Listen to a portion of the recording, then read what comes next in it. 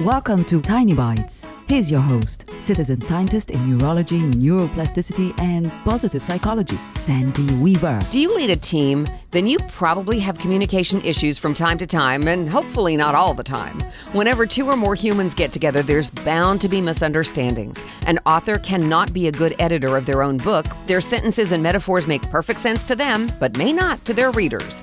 If people came with an editor for their thoughts, there wouldn't be nearly as many misunderstandings. Joe says, "It's under control," and Mary hears, "I've completed the task." In reality, Joe isn't focused on that task yet and thinks Mary will help when it's time to tackle it. When Joe comes to her later, expecting her involvement, she may feel like he's dumping his emergency on her. See how easy it is to miscommunicate?